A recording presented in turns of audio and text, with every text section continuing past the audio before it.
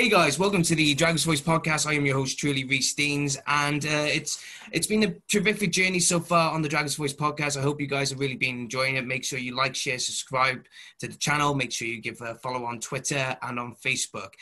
With my new guest today, he's been around the block. He's played in the English League, he's played in the Welsh League, he's played in the Scottish League. He's won loads. He's accomplished everything. He's played international football for Wales. He's played for Rangers. He's played for my Barry Town on one occasion. He's a Cardiff City legend who's also a goalkeeping coach there. And it's none other than Andy Dibble. Andy, how's it going, pal? Yeah, fantastic, mate. I'm just up in the team hotel. We're preparing for our game tomorrow at Stoke. But you did make me laugh there. It makes me sound kind of a journeyman, which I suppose I am. Yeah, well, do you know what? A lot of people would say you're a journeyman because of the amount of clubs you've been to. It was roughly around about 18 clubs that you played for. Was you really proud that you've played for so long? Yeah, I'm proud that I had a career that lasted quite a long time. I think what happened with a lot of those clubs, though, you'll see that a lot of them were loan periods. During my day, especially after my second or third season at Manchester City, where I was a regular, and then Tony Coton came in. Rather than there was no sub goalkeepers in them days, so rather than hang around, it was always important for me to get out and play. So hence, I've had a few loan clubs in that number. And do you know when you started your career at Cardiff City? And you made your first appearance on your 17th birthday, which was against Crystal Palace, which was a win. How did that career path start for you at Cardiff City then? And what was the process and how did it get to you playing for your team? Well, as you know, everybody knows I love Cardiff City. I'm Cardiff City through and through. Funnily enough, I started out at the club when I was a 12-year-old. The club actually found me not long after. I started as a left fullback, and I was rubbish. And then the club found me. I converted to become a goalkeeper. And I think when they spotted me on that day, I think we'd lost 8-9-0. And I remember coming off the field and I was in tears. My father was an ex-goalkeeper as well, tried to pick me up. But the next game, somebody else a different scout from the club came and watched me again. And I think I let another load of goals in. I think it was 6. So I must have conceded about 15 goals in 2 games, if my mathematics are correct. And lo and behold, a scout approached my father and said, we'd love your son to come in training with us. From there, it developed. I went to Cwmbran training with them twice a week on the old artificial pitch up there.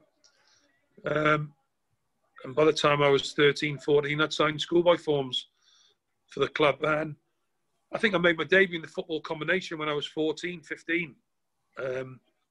I'll never forget it because Phil Dwyer played in front of me that day. We had quite an experienced team at Norwich. So I was privileged to I suppose, get into senior football at a very, very young age. And then obviously things progressed. I became an apprentice. And then I made my debut when I was 17. So it was a pretty early journey into the life of professional football. You spent a couple of seasons at Cardiff City, and of course, you had some tremendous characters. You had Phil Dwyer, there was Paul Bowden at one point, and there was a lot of particular characters.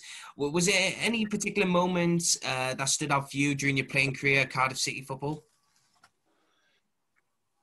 I think my debut was massive for me. Obviously, the next two games were really massive for me as well. The Welsh Cup games against Swansea, where there was obviously both a big crowd, Yeah. But then the following season, to get promoted in my first season was fantastic. And I'll never forget the birthday celebrations on my 18th birthday. With that season, we got promoted and being with the likes of, obviously, Phil Dwyer, Jeff Hemmerman, John Lewis, Lyndon Jones, Keith Bontin. The list goes on and on. Tarky, forgive me, sorry if I'm not named everybody, but, Jimmy Mullen, great set of lads, and a really good football team. The Bennett brothers, we had a top draw team. And when you went to Luton, there was a lot of football teams that were after you for your signature, but eventually it went to Luton Town. And you've had some success at Luton, especially, playing a big cup final, the League Cup final at Wembley. It was Luton Town v Arsenal. And, you know, it was a big one. It was a 3-2 win for Luton, but you were man of the match that day.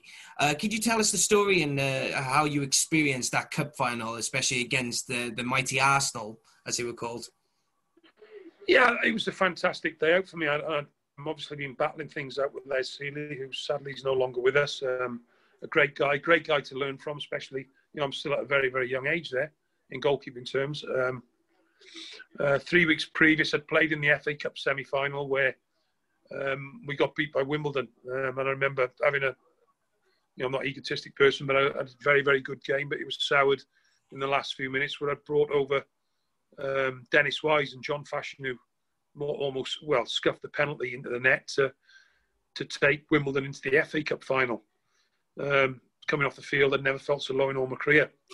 And then 3 weeks later, we turned up at Wembley, and probably the pinnacle of my career, really, to win a major honour then in a cup that is obviously not very fashionable now, but on that day there was 100,000 people, and to make a penalty save at the tunnel end and win the game, and probably one of the most exciting cup finals ever seen at Wembley, was a fantastic feeling. Was you disappointed that because the League Cup provided European qualifications, considering that time that because the ban was still there for any English club to compete in Europe because of the Heysel Stadium disaster, was you a bit disappointed that you didn't get the chance to play in Europe for Luton Town? Yeah, I think everybody was disappointed that time. I mean, a great feeling for somebody to go and play in Europe. And then, funnily enough, I went on loan to Aberdeen at one stage of my career. And I thought I was going to have the chance to play in Europe there, but that was blocked as well. So sadly, I didn't get a chance to play in European football. It was taken out of my hands, but, you know, that's life. But instead of that, you did play, you know, international football. You got the call up for Wales. I think it was around about the time where it was Mike England, if I say Mike England or Terry Yorath. It was. I mean, I'm privileged to have 3 Welsh caps to my name, and hand on that, I must have had, I don't know how many behind Neville Southall. I think over double figures where I was behind Nev, but I never looked at it upon as a slight to my ability or anything, because I was still learning, and obviously I was behind, in my eyes, one of the best goalkeepers in Europe, if not the world, at that time. A phenomenal goalkeeper, and just Mr. Consistent week in, week out, and I could never get past him, really. How did you feel when you got that call up, though, to come and play for Wales? And another pinnacle in my career, it was fantastic. And, I was lucky enough to play at schoolboy level and under 21 level. Plus, again, I like to think I've been fortunate as well that I became an under 16 rugby international as well. So, a double achievement, I suppose, with both codes, but great feelings. When you went to Man City, and for ladies and gentlemen, if you're probably watching this, and the reason why we're going so quick is because there is a bit of a time schedule here, so I'll just let the audience know. It's like, oh, slow down. But it's because Andy Dale, goalkeeping coach for Cardiff City, and I'll mention that towards nearly the end of the podcast. But as we're trying to keep it as quick as possible. But when you signed for Man City, when you got the call up to say, oh, do you want to come sign for Man City, was it, a big opportunity for you? Because you played over 100 appearances, league appearances for Man City. So how did the transfer happen for you to go to Man City? Yeah, I mean, it was a wrench for me to leave Luton, and I picked up a couple of bad injuries along the way at Luton, and I would love to have got more appearances under my belt. But that time we were playing on an artificial surface, and it cost me a few games. And at the end, I'd got in the team, we won the cup, and I was playing really solid football. There was something about Man City, the size of the club, and no disrespect to Luton, which was a smashing club with great support. Manchester City is a big name in Europe, and although it was in a league one lower than Luton at the time, as I said, the size of the club and the attraction of going up there. And I spoke to Mel Machin, who was the manager at the time, really ambitious to get back into the top flight, which we did in my first season. It's strange because people used to say, "Oh, you're going up to Coronation Street land," but funnily enough, Manchester then became my home for probably 30 years. And one of the games that I really have to mention, and I think you know where I'm going to go with this one. It is a very well-known story. I actually watched it on YouTube, and I saw this. I thought, oh, flipping heck, I remember that. I mean, I'm only 24, but my dad always talked about it. It was that. Can you tell us a story about the game against Nottingham Forest and where Gary Crosby scored that goal when he knocked the ball out of your hands? You know. Well, I firmly think that Howard Kendall was the manager at the time. God bless him. He's no longer with us. Fantastic manager. You know, I'd been playing really solidly and was a permanent in the team. I think that goal that day probably cost me a place at Manchester City, although I continued to play numerous games after. But Tony Coton was born at the end of that season. Basically, I'd come to catch a deep cross at the far post. Took it outside the line, the right post, fell to the floor, got up, had the ball in my hand, which I'll demonstrate now, trying to throw it out quickly. And Gary Crosby came from behind me. I couldn't see him. He knocked the ball out of my hand. I chased after him with an ashen face, and he was knocked in the back of the net. And, you know, to everybody's disbelief, the goal was given. I mean, obviously nowadays it would never happen. You'd have been sent off. I constantly bump into Roger Gifford, who's a Welsh referee who was refereeing the game that day, and he's now, I think he overlooks the referees nowadays. And I always say to him, Roger, that goal should never have been allowed. So he always laughs back at me because I think there was, you know, in those days, the game's changed totally, hasn't it? You know, with tackling and all sorts. So the goal stood, but it's never forgotten. And as much as you've had your good times in football, like the penalty save at Wembley, promotion at Cardiff, promotion as a coach of Cardiff in the Premier League, you go away to Spain, and 30 years later, it's still being shown on the TV as one of the bloopers. So it's one of them that haunts you. But all you can do now is just look at it and laugh and smile. Do you know what? Even though you made over 100 odd appearances for Man City, and because of a lot of injuries and everything, you were bouncing to many football clubs, you know, and there's so many to go through. But I really want to know this one. It was even though it was a 3-month sign-in, you know, because of the injuries that for Rangers, Andy Gorham was injured for Rangers, but that must have been a big move because you were thrown straight into the Lions' Den, where it was the Old Firm derby. Well, it's great that you're asking me this question because I kind of dreamt it, and I achieved what I wanted to achieve. My 3 boyhood favourite clubs were Cardiff City is number 1, Manchester City is number 2 because I love goalkeeping and I love Joe Corrigan, and the 3rd club was Glasgow Rangers, and I ended up playing for the 3 of them, and that is a true story. So it's weird how it all came to fruition, and going to Rangers were one of unbelievable experience. You know, one of the biggest clubs in Europe. Can you explain to us the experience that you endured when you were at the Old Firm derby? You know, the Rangers v Celtic. I watched that game doing the research and everything, and I thought that was. Yeah. I mean, every Old Firm derby is a tense derby. Even to this day, it's going to be an intense derby. But then I thought, flipping heck, what must have gone through your head when you were a number 1 goalkeeper in our goals? What was going through your head at that time? Well, I realised how big it was when I got off the team coach and I had people, grown men spitting all over me. And the same experience when I left, but obviously when we left the game, it was a lot happier. But the biggest thing that I noticed was when I ran out to the pitch, the noise was just deafening. And you have to be up there and embrace yourself at Glasgow, and then you find out how bad the passion, the hatred is. You know, I don't like using that word, but it was such a massive game, and it was probably at the end of the 90 minutes that I realised how big that game was and what I'd done and what I'd achieved. and to keep a clean sheet in that intimidating atmosphere was another fantastic achievement for me. But everything from when I arrived at the club till when I left the club, I couldn't say thank people enough. They're a brilliant set of lads, fantastic manager, everything about the place. Did you get a medal in the end? Because you said you were part of the squad. Did you get? No, I missed out by one game, I think it was. Oh, never. Yeah.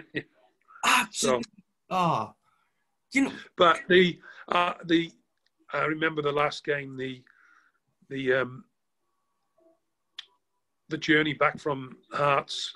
We'd won the 9 in a row on the wet Tuesday night against Dundee United, which was fantastic. The celebrations were brilliant after that. But after the last game at Hearts, it was an unbelievable situation where we finished the game and helicopters came and picked us up off the centre of the pitch at Hearts and flew us a short journey back into Glasgow, where we landed at Ibrox and the stadium was full of fans, where the celebrations were rocking, and you can imagine people like Gazza and Ali McCoist and how much it meant to them people, to have 9 in a row. So I always keep a close eye on it now, and I see that Celtic are going for 10, but that might not be achieved.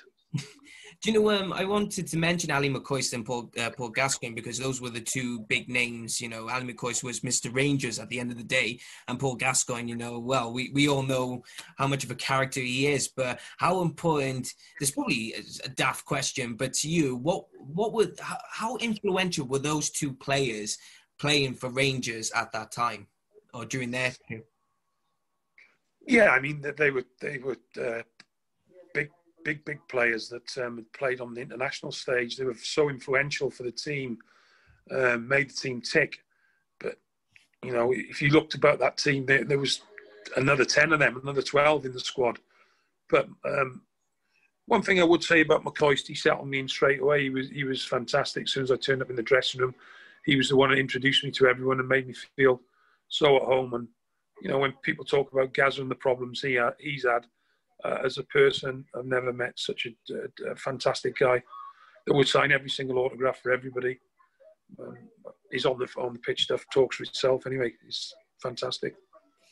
I really wanted to mention this question because when I spoke to people in Barry about you coming on the show, he says, you better mention him at Barry, all my mates were there. And, but I think when you did signed for Barry, it was only the one game, and I don't know if you want to go into it, but I really want to know. It was just it was against Carmarthen, and I'd actually when I signed for Barry, I played in the Welsh Cup games. Oh, was it? I played in the Welsh, which the FAW. I think I played against Swansea. Was it Swansea and Newport? And they were filmed by TV. And then Gary Barnett had said to me, "Would you play in a league?" Because what happened, I'd signed for Barry because I was trying to get to Boston, and I'd more or less agreed a deal to go and play in America. And to sign for Barry was a fantastic stopgap for me to play some football, and then get myself over to America. I agreed to play in the game at Carmarthen, and then everybody knows it was a horrific time. And I love my tight little spell at Barry. It was fantastic, great club, a lot of affection. It was a really, really cold, wet, windy day. I'll never forget it. I slid out for a ball on the 6-yard line early on in the game. Made a couple of sliding saves around the penalty spot. 20 minutes into the game, I'm thinking I was in excruciating pain underneath my right-hand side here. Yeah. It was horrendous, and I'm just thinking, well, I don't know what I've done here because I haven't been kicked, I'm not injured. Then I couldn't wait to get off the field at half time. I took my shirt off, and I was wondering how I was going to get out for the second half. But I mean, I pulled myself together. The physio looked at me and he just said, "Your body's looks like you've been on a sunbed." He said, I just can't work out what's happened to you. He said, it looks as if you got some kind of sunburn. Anyway, I managed to get through the 90 minutes. He was it was just getting worse. It was so painful. So I came off, and he looked at me, and I think the doctor looked at me, and they just couldn't work out what happened. But they obviously they were realising that I'd been burnt by something. So next step was off to the hospital in Carmarthen, where a specialist looked at me and said, you've got skin burns, first-degree burns.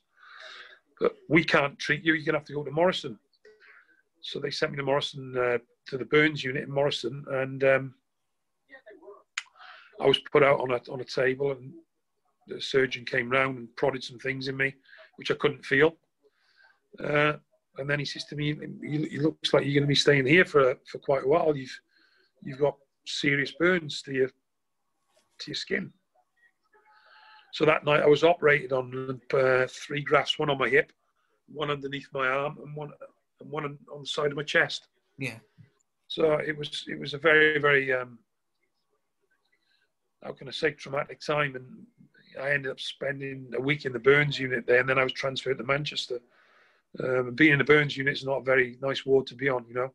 No. I saw some horrific things, and it really put life into perspective for me. Obviously, then there was an investigation done, and there was caustic soda found on the white, you know, the markings for the lines. So that was what burnt me. I didn't know at the time whether I'd get back to playing league football again, or, I mean, my dream to go to America was ruined.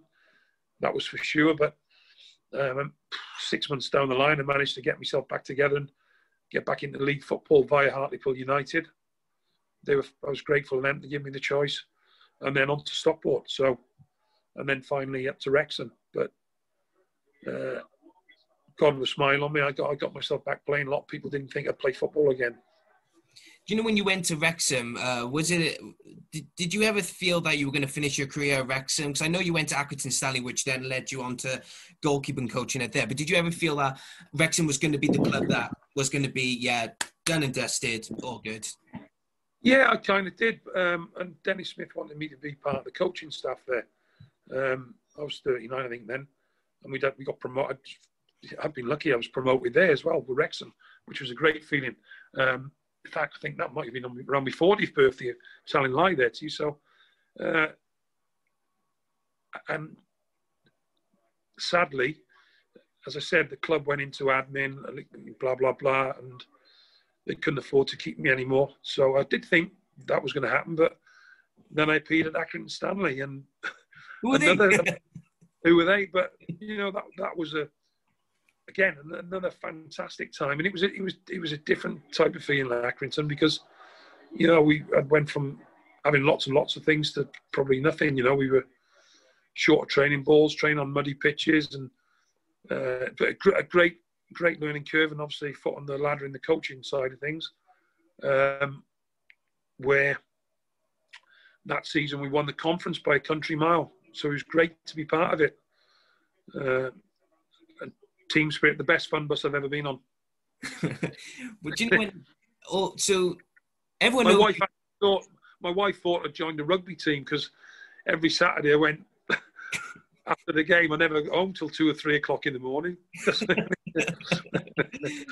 the same with our Barry Town fans. My missus goes, it's like now with the announcements of Wales, you know, playing in Estonia and Belgium and etc. in the group stages. My missus just looked at me and went, "It's going to be a few other away trips that you're going to go to, isn't it?" And I just went, "Yep, here we go." With goalkeeping country, you went to various clubs like Rotherham, Accrington Stanley, but was it inevitable that Cardiff City were going to come knocking on your door? And how did it happen? It was a dream. It was a dream come true for me. Everybody thinks I'd spent a lot of time with Neil Warnock, and I didn't. He came into Rotherham, and I had 3 months with him. But it was a terrific 3 months. I mean, we were down the bottom of the Championship, looked as if we were dead and buried. And Neil Warnock came in, and we managed to stay up and finish probably higher than we thought. And it was a brilliant achievement, because I said it looked like relegation was a certainty. Got on really well with Neil. Fantastic guy, top coach. And then out of the blue, a call came and just said that Martin Markson was leaving the club, and would I be interested in being his goalkeeping coach? And I'd had 7 years at Rotherham then, so it was a gut wrench leaving Rotherham. But to come home to my hometown club where I started as a kid is, it was one of them. It was, I'm coming straight away.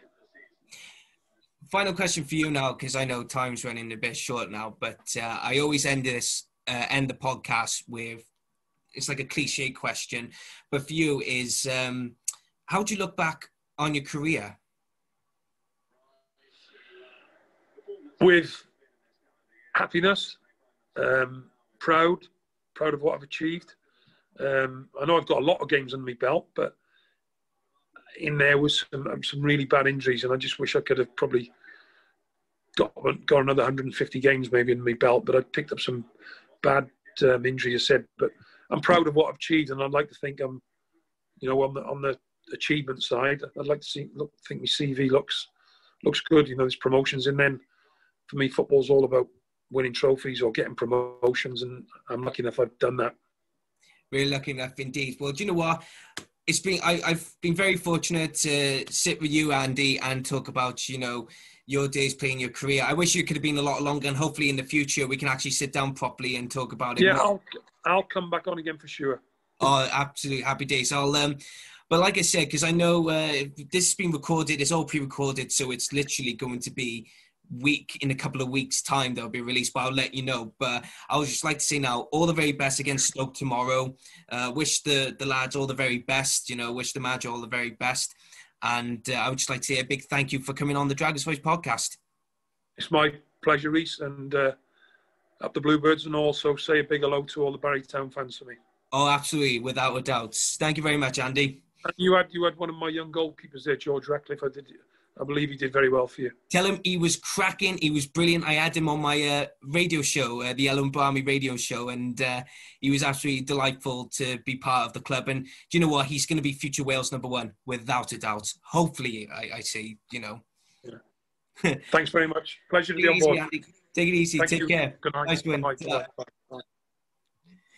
So, guys, that was it. That was Andy Dibble on the Dragons Voice podcast. And like I said, he will come back on. He said no problem at all. And I do apologise that it was cut short. But considering he's a Cardiff City goalkeeper coach, it's one of those things. But I'm glad I got something for you guys, truly, and I hope you've enjoyed it so far. And also, I just want to say as well, I hope you've really been enjoying the previous episodes with Jurgen Roberts and Luke Williams and Gareth Owen, all the other podcasts as well. But please make sure you tune in, every Friday we do this. So it's going to be no problem at all for me to get you the best content. But again, I will try my best to get Andy to come on again to talk a bit more in depth, and to talk more about, his career and how he's reached for the stars, playing for Wales, winning the League Cup with Luton, playing for Man City, playing for Rangers.